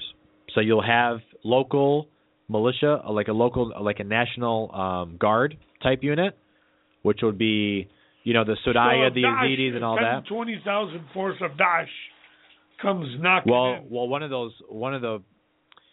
That's too dangerous. No, listen. One of the main reasons why, or one of the most important aspects, is that the Syrian border has always been a problem.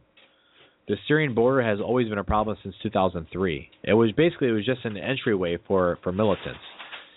That has to be secured. It's never been secured the proper way. It has to be secured. I think you're asking way too much just for a little safe haven for our people. I'm not asking too much. I'm asking what's real. To be honest, that's more realistic than any other option that we have. No, I understand. I'm not saying I'm against it. Yeah. But that is asking a lot. Yeah. To secure that border? You have to secure the border. It has to be secured. That's the only way. Too many rivalries, too many enemies of each other, Sunni, Shia. You have the Syrian Ba'ath, you have the Iraqi Ba'ath, and then you have the Kurds of Syria, the Kurds of Iraq, and then you have Turkey just in the north. Well, this is what you do. Can't stand the Kurds of Syria. So what you do is because you know why the people want our land so much. You know why the people want that land so much, right? A lot of resources. A lot of resources. Oil reserves, mineral deposits, a lot of resources. So we have to make them want to have an interest in that land. Not an interest for them to control, but an interest for them to make money off of. So we have to make sure that we work with all these neighbors. We will be a local administrative unit, but you have to make sure that you work with them the proper way. You want to keep them. You want to keep a vested interest for them to have on that particular area. You have too many, just too many. Too many Kurds, too many Sunnis, too many Shias, Turkey, the Iraqi national government. Again, out of all... There is no way you're going to satisfy all of them. No way. How are you going to keep them all satisfied with that little piece of land? I don't know. That's a really tall order, Nathan. We'll Real see. Tall order. No one said it's easy, but to me, looking at all of the possible solutions right now for our people, it's the most realistic one. Everything else is just getting shunned. Realistic for today. Once all the cameras are off of there, man, who's going to walk in next? No, we can't have all the cameras off there. This is why there's a youth movement that's being led to make sure that this doesn't happen. So many young people right now in the diaspora are leading this type of effort. It's gotten to a point. People know now it's either this or extinction. This is where we're at. You're at a crossroads. It's that simple. What do you think, Omar? It's definitely a catch-22. It's a choice of the unfortunate thing is that exodus is very difficult. As has been pointed out. I mean, countries are not opening their fences to our people. That's a huge obstacle. And so I guess the only alternative we have is to seek the asylum. If it were up to me, obviously, I've always maintained this. It's whatever they want. If they want to get the hell out of there, we will try to do whatever we can. However, just so people understand the politics behind it, the policy behind it, the United States every year takes in 70,000 refugees. That's the cap. 70,000 refugees from all over the world. I thought it was 40,000. 70,000 from all over the world. There's an allocation for certain parts of the world.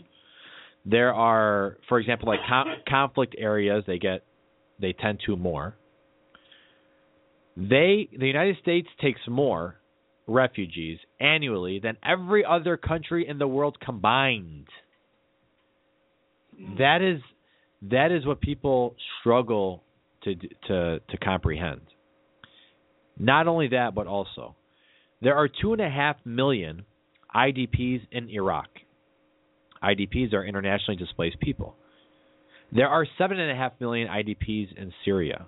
There are millions of IDPs spread all over the continent of Africa. There are hundreds of thousands of IDPs in some of the South American states that have been experiencing violence. You can go countless and countless of conflict areas. It is it is impossible to get our state actors to zoom in on the Christians of Iraq and give them the allocation for these visas. I wish to God it was that easy. I wish it was. But we've been told time and time again that it doesn't work like that. It doesn't. The only other option that we have is... bring them to the Mexican border. Let me ask you a question, Nate. Yeah. So, obviously you've always been in favor of, like you said, letting them do, trying to help them do what they want to do. Always in favor of what they want to do. We are in no position to tell them what to do. But your personal That's preference... how he covers himself, like he tells me. Go on, I'm sorry. Your personal preference. Yeah. Do you think, and as Rafid made a good point earlier in saying that it's virtually impossible for them to survive because of the Sunni Shia bullshit, right?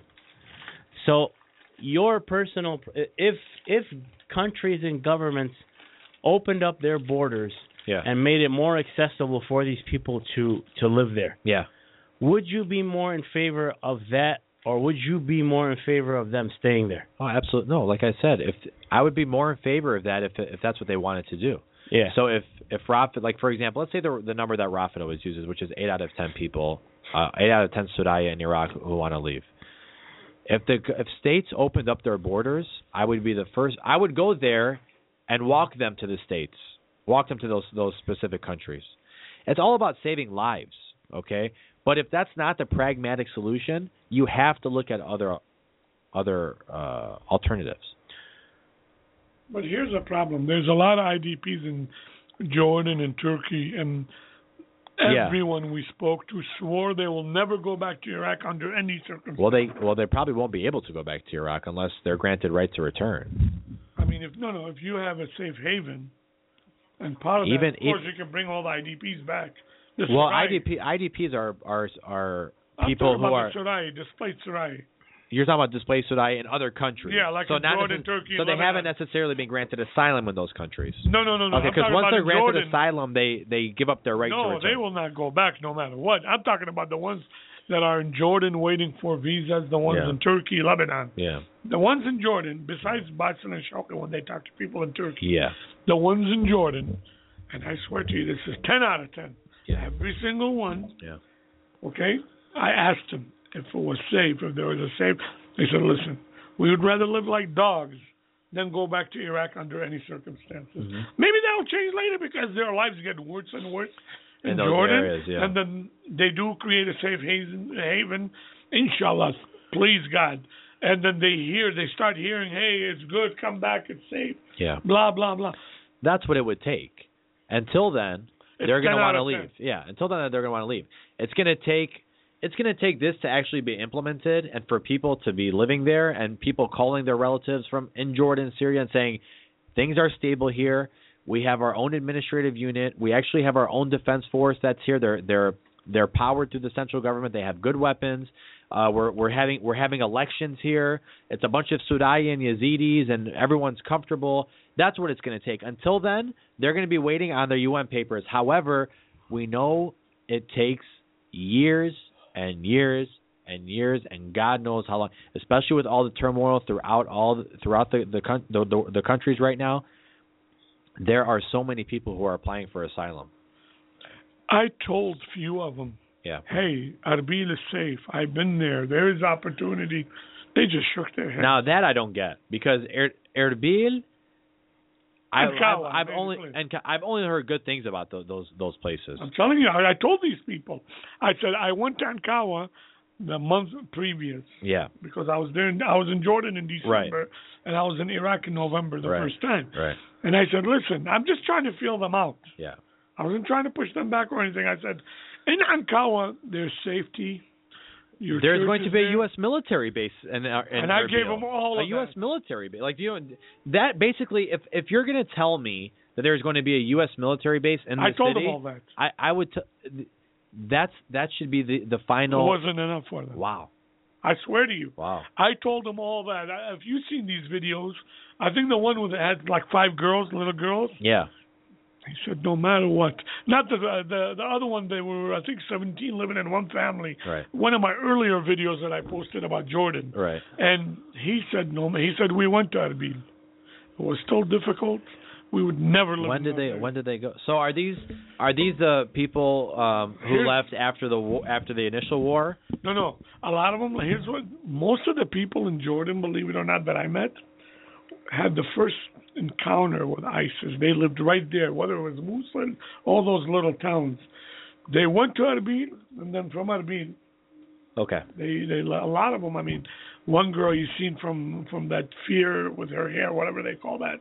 A lot of them had like first hand. I mean, she said we heard them at night in the middle of the night. In fact, the Vatican is going to be opening up a very prestigious university in Erbil, a Catholic university. Not the Vatican. This is our Bishop Warda. But it's through the Vatican. I did an interview with him, and I cannot find the video, and I'm really pissed off. It's through the Vatican, though. The Vatican is the one that's funding it. No, he said an organization gave a $3 million donation. Okay. The Kurds gave them the land. Okay. Because I was telling him I'm trying to encourage the lawyers. Yeah. This is the second time. He said what we could really use, is to get, for example, books, any kind of material to fill these universities. He didn't mention nothing about the Vatican. It's a French. I mean, the initial article I saw. From maybe the Vatican. The initial article I saw was the Vatican is going to be funding the operation. So I did the video, and I'm looking for it, and I cannot find it. Okay, well, that sucks. That's what happens when you're old. No, but he didn't really say much. He just says we need help in getting supplies and things like that for the university. Really? Yeah. You know what? Well, you know what? We should have I saw that. Once it's ready. Right next to these caravans. Once that's ready to open, we'll do whatever we can to make sure that. No, it's ready. He showed me the land where they started working. No, I'm saying once it's ready to open. I mean, now they need to. Well, they don't need supplies now. Not, at least engage American universities. Hey, how can you help? Yeah. Guys, you know what we need to do? We need to charter some cruise ships, some really large cruise ships, and knock right on Australia's door because they will not say no. They'll take them in. They'll process them. Is that better than your up north idea? Every single last nuts. One of them. You're absolutely nuts if you think. Is that better than your up north? Bring them to up north Michigan. You know what? They won't get processed here. But if you show up with a boat of refugees at Australians' borders, done. They're processed. That's what they should. They should charter cruise ships. Tony Abbott is welcoming them with open arms. Every single last one of them will be accepted. Tony Abbott's running for re-election. They made it one of their resolutions. They passed it. The whole shot. They are welcoming them. It was a non-binding resolution. Doesn't mean what much. kind of resolution can you tell us? We need to charter cruise ships and get them all over there. They would love it there. I would love it there. Charter me there, damn it. Hold on. It's funny he mentions that. I did get calls from Iraq. Yeah. Do you remember when that hostage situation in Australia? Yeah. He said, listen, can you guys help us take advantage of the situation because now they're really going to be welcoming of Christians. Can you help us get visas? I swear to you, that's what he told me. I just didn't think. You know what country has seen a crazy, I don't want to say a turn, but they've shown an increase amount of Christian or Judeo-Christian religious a movement. No, Canada. Canada is becoming a very Christian country. I mean, it's been a Christian country, but I'm saying heavily Christian influenced country. Send them there too. I want to go back to something, Nathan. You said, and we talked about this, where it's going to be very difficult for a safe haven because you have too many different people opposing you. You have different Sunnis, different Shia, Kurds, Turks, whatever. What do you mean very difficult for a safe haven? I mean, their safe haven is going to get attacked. I'm sorry to tell you that. Okay. One of them, those people will not stand for it. Right now they might. 5 years from now, it's a goodbye. And I hate to put in those words. Unless you have an international force defending you. So my question to you is this. I'm not advocating this. Yeah. Why can't we all put our energy into, I know you said they only accept 70,000, blah, blah, blah. Yeah. Israel did it. They got a lot, hundreds of thousands of Jews out of Russia. A lot of them settled in America. Much different time now. I mean, times now are much different. Let me tell you why in the United States in particular. We already have an immigration problem. Okay? You already have an immigration problem. Right now, this is what it would be doing. Okay, let me ask you something. Which political party sympathizes with us the most? Good question. I thought it was the Republicans. Republicans, right? Because they use the Christian angle. Mm-hmm. Persecuted Christians, anti-Muslim. Deep down inside, I think it's the Democrats. You think so? Yes. Okay. Well, let's say whatever it is. Let's say it's the Republicans, right? Okay. Republicans, how do they feel about Obama's latest immigration policy, which is pretty much allowing the illegal immigrants in the country, giving them legal status? They are torn. Some of them are for it, some of them are against. They absolutely hate it. Not all of them. No, the majority. He's using that to divide up the party. Listen, the majority hate it. The majority hate that policy, okay?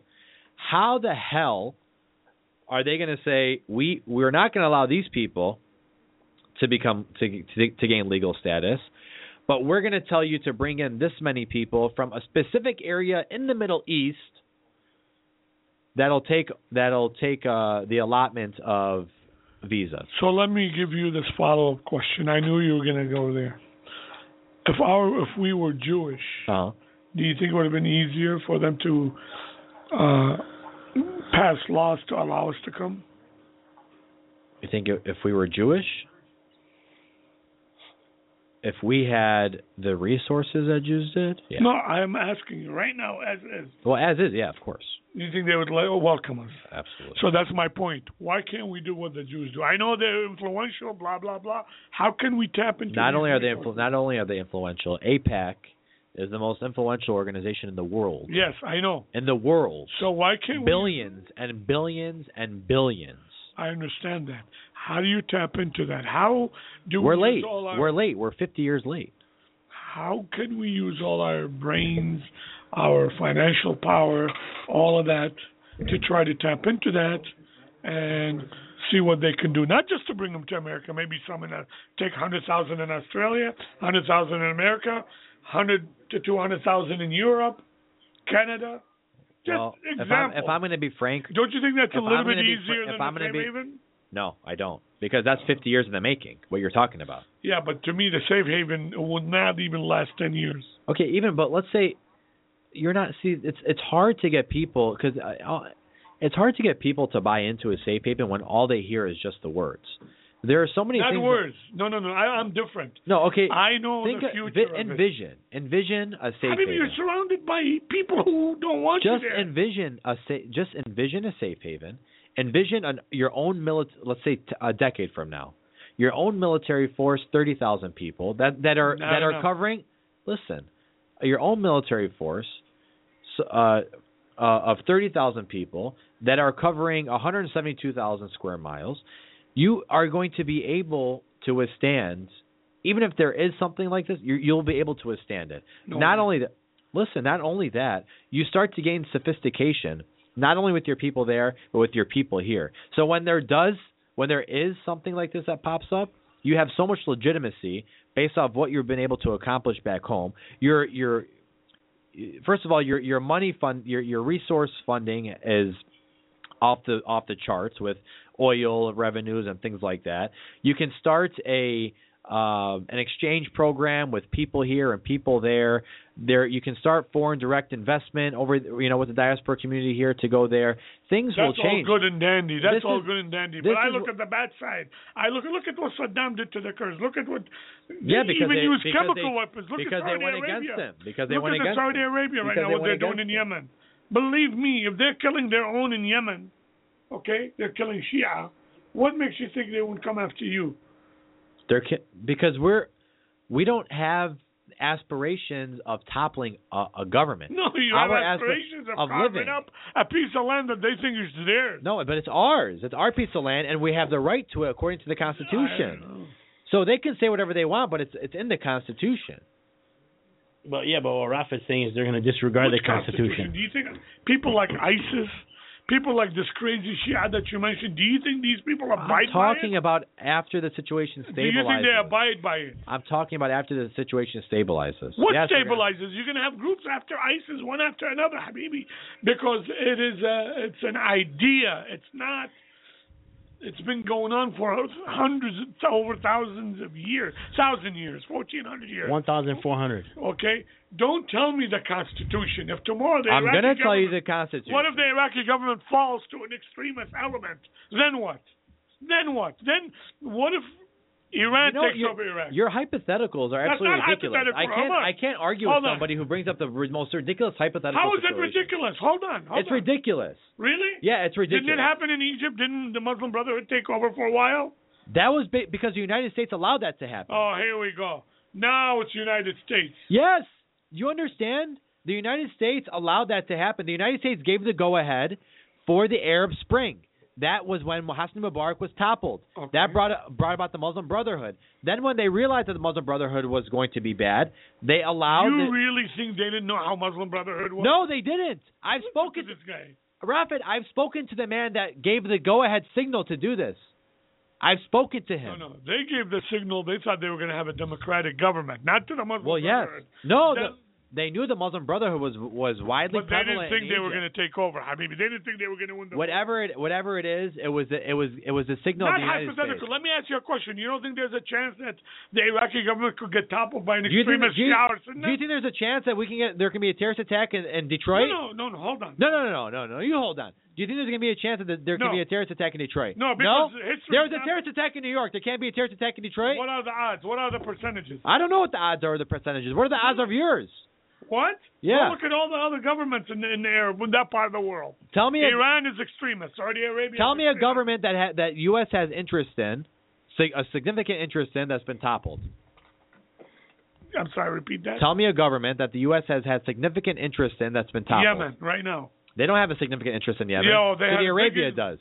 No. Are you serious? Go read about it. They said it was a very pro. The United States does not have a significant interest in Yemen. Yes, the location is right across the street from Iran, and it's. Do you know where Yemen sits? First of all, Yemen is nowhere near Iran. Yemen is in the Saudi Arabian I'm sorry, the waterway that leads into that Strait of Hormuz or whatever it is that goes into Iran. That Yemen, the strategic, it's sitting right by the Red Sea. Yep. And the Strait of Hormuz on both sides. Don't tell me. Go read all about it. I'm going to tell you. I've read all about it. There is no concrete interest in Yemen. Saudi Arabia has an interest in Yemen. We have an interest in Saudi Arabia and vice versa, but it's not like United States to Baghdad, where you have thousands of United States contractors. You have thousands of people in the United States that make money off Baghdad. You have thousands of United States contractors in Erbil. You have a U.S. military base that's going to be in Erbil. You have a U.S. military base in Kuwait. It's very safe right now. What's very safe? Baghdad and all of it. Baghdad's very safe, and so is Erbil. What? Yeah. Are you serious right now? Go talk to the bishop and everybody that just visited. Do you know what life is in Baghdad? What? From block to block, there are checkpoints. It takes you 4 hours. Good. Checkpoints are safe. I want checkpoints. They said sometimes something that takes you half hour, it takes you 4 to 5 hours. Beautiful. I want that. It's just like boarding a flight and the security line is Really? long. You go to work, it takes you 5 hours? Hey. You love that? Safe. Yeah. You're just trying to justify your argument.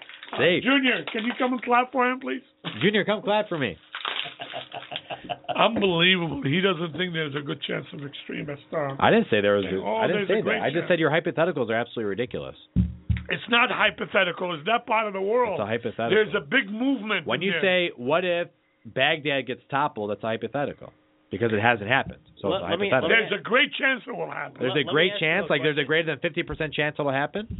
Not, listen, yes, but there's a bigger, right now, again, talk to the people, even Muslims in that, they will tell you. Rafa, who do you think controls the what's your solution? What's your solution? I just want to know what your solution is.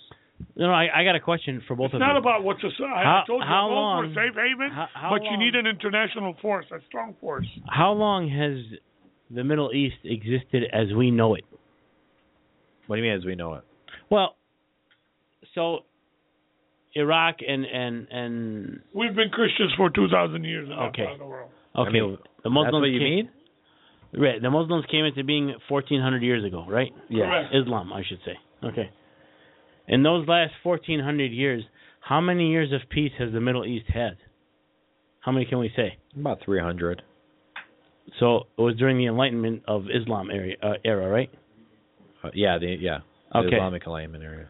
So unless, and we've all agreed on this before and stated it, but I guess I want to reiterate and restate it. Nathan. Anyway, Unless Islam reforms majorly, then it's going to continue to be the root of the problem over there. Guys, I was always like, Islam, so you have Constitution, this Constitution. Are they going to abide by it? No way. I mean, it's very questionable, and all because I will blame this. I am going to blame this on the religion. You have to force them. You have to force them. That religion thing is an old thing now, especially if it's against us. It's really a Shia and Sunni. And I know it's religion, but that's what it's boiling down to today, especially what's going on with Saudi and Yemen and Iran, and it's straight up Shia versus Sunni, and we were caught in the middle. And when we got caught in the middle, they took advantage of it. Really, it's Saudi Arabia versus Iran. They took advantage of us. That's all was to it. Do you remember when I said it in the beginning? Oh, what causes this was behind it? And I kept on saying Saudi Arabia, even Turkey. Turkey has. I think all of this was created as a buffer because of the Shia bloc. When you have Lebanon, Syria, Iraq, and Iran. They're just trying to put something, a cancer, right in the middle to split all of that because it was becoming one block. And Israel is pro-Sunni. No, I don't think so. 100%. I don't think so. I don't think. Look, that's like saying, "What are you? Are you pro this or you pro that?" No, you prefer something. As far as in the political arena, they are pro-Sunni. They would prefer. I'm not saying the actual people or whatever. They prefer the government Sunnis. is pro-Sunni. They prefer Sunnis. They trade. Their trading partners are with Sunni countries, and their enemies are, Hezbollah mainly, which is heavily backed by Iran. So, but Omar, to get back to your point, I absolutely agree with you. It's very philosophical, more than just military. That's the root of the problem. We have to address the fundamentalism behind it, behind Wahhabism and these types of movements. And so that brings everybody to the next question: Is that likely to happen? I mean, that's probably going to take as much time, if not more time. Yeah, a century probably. We're more likely to create a safe haven than they are to eliminate the fundamentalism. So yeah. It's we'll be dead before then. Oh yeah, I mean definitely. I don't think we're going to see anything major changes. Anything major change during our lifetime. So and I have seen though more now, especially over the past year or so, of people specifically calling out Saudi Arabia, countries that promote Wahhabism. It might happen faster than we think. It really might, because right now, today's age, technology, this technology-driven age where we could see things that are happening within seconds, and not only see things, but see things that we've never seen before. Beheadings in the streets of that states always like, happens in Saudi Arabia. right, that's what I'm saying. Right, that's what I was going to say. You could see these. You could see those. You could see public beheadings in Tehran or Tehran, Iran, or public beheadings in Riyadh, Saudi Arabia. You can see that. It's starting to. People are starting to take note of it. That these two power brokers in the Middle East are responsible for the majority of executions. This is in their constitution. It's in their state laws. It's justified. The more and more people become aware of it, the faster we'll see change. I doubt it. No matter what, because guys, no matter what, is Islam going anywhere? No, absolutely it's not going anywhere. No. So there has to be an education period. There has to be an enlightenment period. We have to force that. It just has to happen. They're not going anywhere. At some point, there is going to have to be a moment where people coexist. There really was one. I mean, in the 60s, 70s, there were. Before we conclude the show, go ahead, Nathan. What's up? What's coming up? Tell us. We have. Well, first of all, the two rivers, the teach. No, well, first of all, we have the Chaldean Chamber Dinner. April 17th, Rafid will be honored at the Chaldean Chamber Dinner as Humanitarian of the Year. I wish they would change the name to the whiniest piece of shit of the year. I'm just kidding. Love you. No, you can't win if they give it to me. They're also going to be awarding. Rafid, who's the guy that's winning the other award? Rafid, who's the gentleman who's winning the other award? Mark Sarafa. Mark Sarafa? And Mark Sarafa. So that's Friday, April 17th. We also have the Teach fundraiser in the evening between two rivers on May 15th at Regency Manor. We're still asking people to help sponsor that event. As many people that could attend as possible, please. We are hoping for a great turnout, and we're hoping that we raise a lot of money to be sent to our struggling people back home. And another way they can help, right now the biggest need is the medical. We have 10 clinics under Mercy, the medical emergency relief for Christian Iraqis. Listen, we have this program called 20 for Mercy. It's only $20 a month to keep these clinics going. Some of these clinics are seeing 250 to 300 patients a day. Don't say it's only $20 a month to keep the clinics going. No, You're asking $20 a month. We're asking as low as $20. Yeah. So please support this program. You can call our office, 248-406-2052. What else do we have? Well, we need to know what the major. We hope. Well, let's make sure everybody keeps the bishop in their prayers and in their minds. He has a very important about 4-week stretch coming up of meetings, and he's going to be doing a bunch of traveling. So make sure you guys all keep the bishop in your thoughts. We need to know what the major announcement. Omar, what is this? I've been asking you what the major announcement's going to be. You've been jerking my arm since earlier today. What's going on here? Don't say jerk. Oh my God. Okay. I didn't want to say this, but I don't even know how to say it. Okay. The major announcement is that I'm finally coming out of the closet. Oh my goodness, that is major. Wow. You're what? Coming out of the closet? Yep. What are you talking about? Oh my God, how long have you been this way? Well, I've been trying to keep it quiet, but. So were you? I have to ask you this question. There's a huge debate about that. No. When did you figure this out? Were you born with it, or did you just? When did you figure this out? That's exactly what I'm asking him, because there's a huge debate between science and religion and. I've known about. I actually have somebody that I could hook you up with, man. Man? Yeah. He's a man. I mean, listen, Boo. Look, you're putting me on the spot here. This is not right, and we're on the air. Hey, Boo. This is not even cool. Okay, I'm sorry. Go ahead. I didn't know. I mean, what? I am not sitting in this chair anymore. Omar, I am shocked. I mean, everybody's speechless right now. All those talks we had, I mean, I wasn't expecting this. Wow.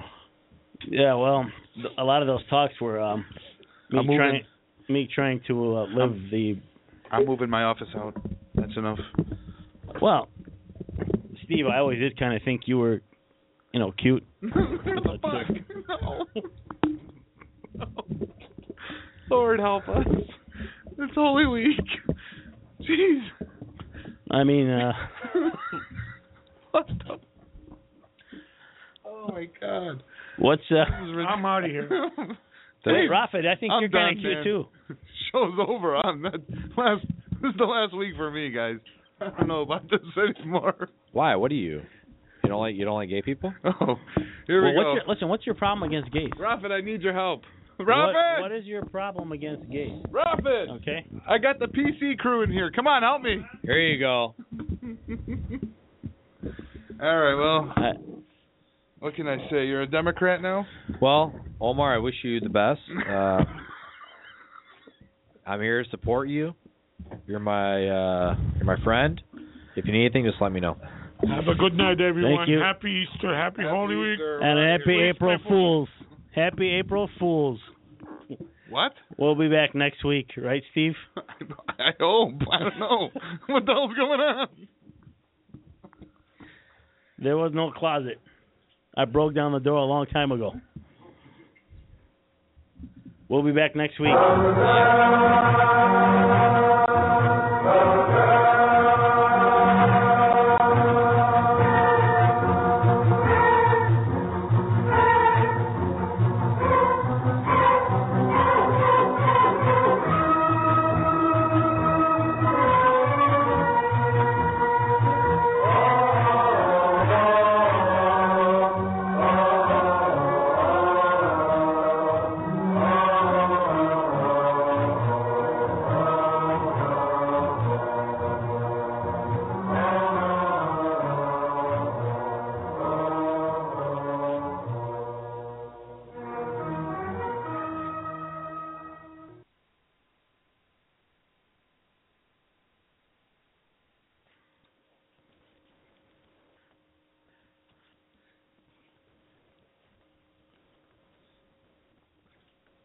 With the Lucky Land Slots, you can get lucky just about anywhere. This is your captain speaking. We've got clear runway and the weather's fine, but we're just going to circle up here a while and get lucky. No, nothing like that. It's just these cash prizes add up quick. So I suggest you sit back, keep your tray table upright, and start getting lucky. Play for free at LuckyLandSlots.com. Are you feeling lucky? No purchase necessary. Void where prohibited by law. 18+ terms and conditions apply. See website for details. Judy was boring. Hello. Then Judy discovered ChumbaCasino.com. It's my little escape. Now Judy's the life of the party. Oh, baby, mama's bringing home the bacon. Whoa, take it easy, Judy. The Chumba life is for everybody. So go to ChumbaCasino.com and play over 100 casino-style games. Join today and play for free for your chance to redeem some serious prizes. ChumbaCasino.com. No purchase necessary. Void where prohibited by law. 18+ terms and conditions apply. See website for details.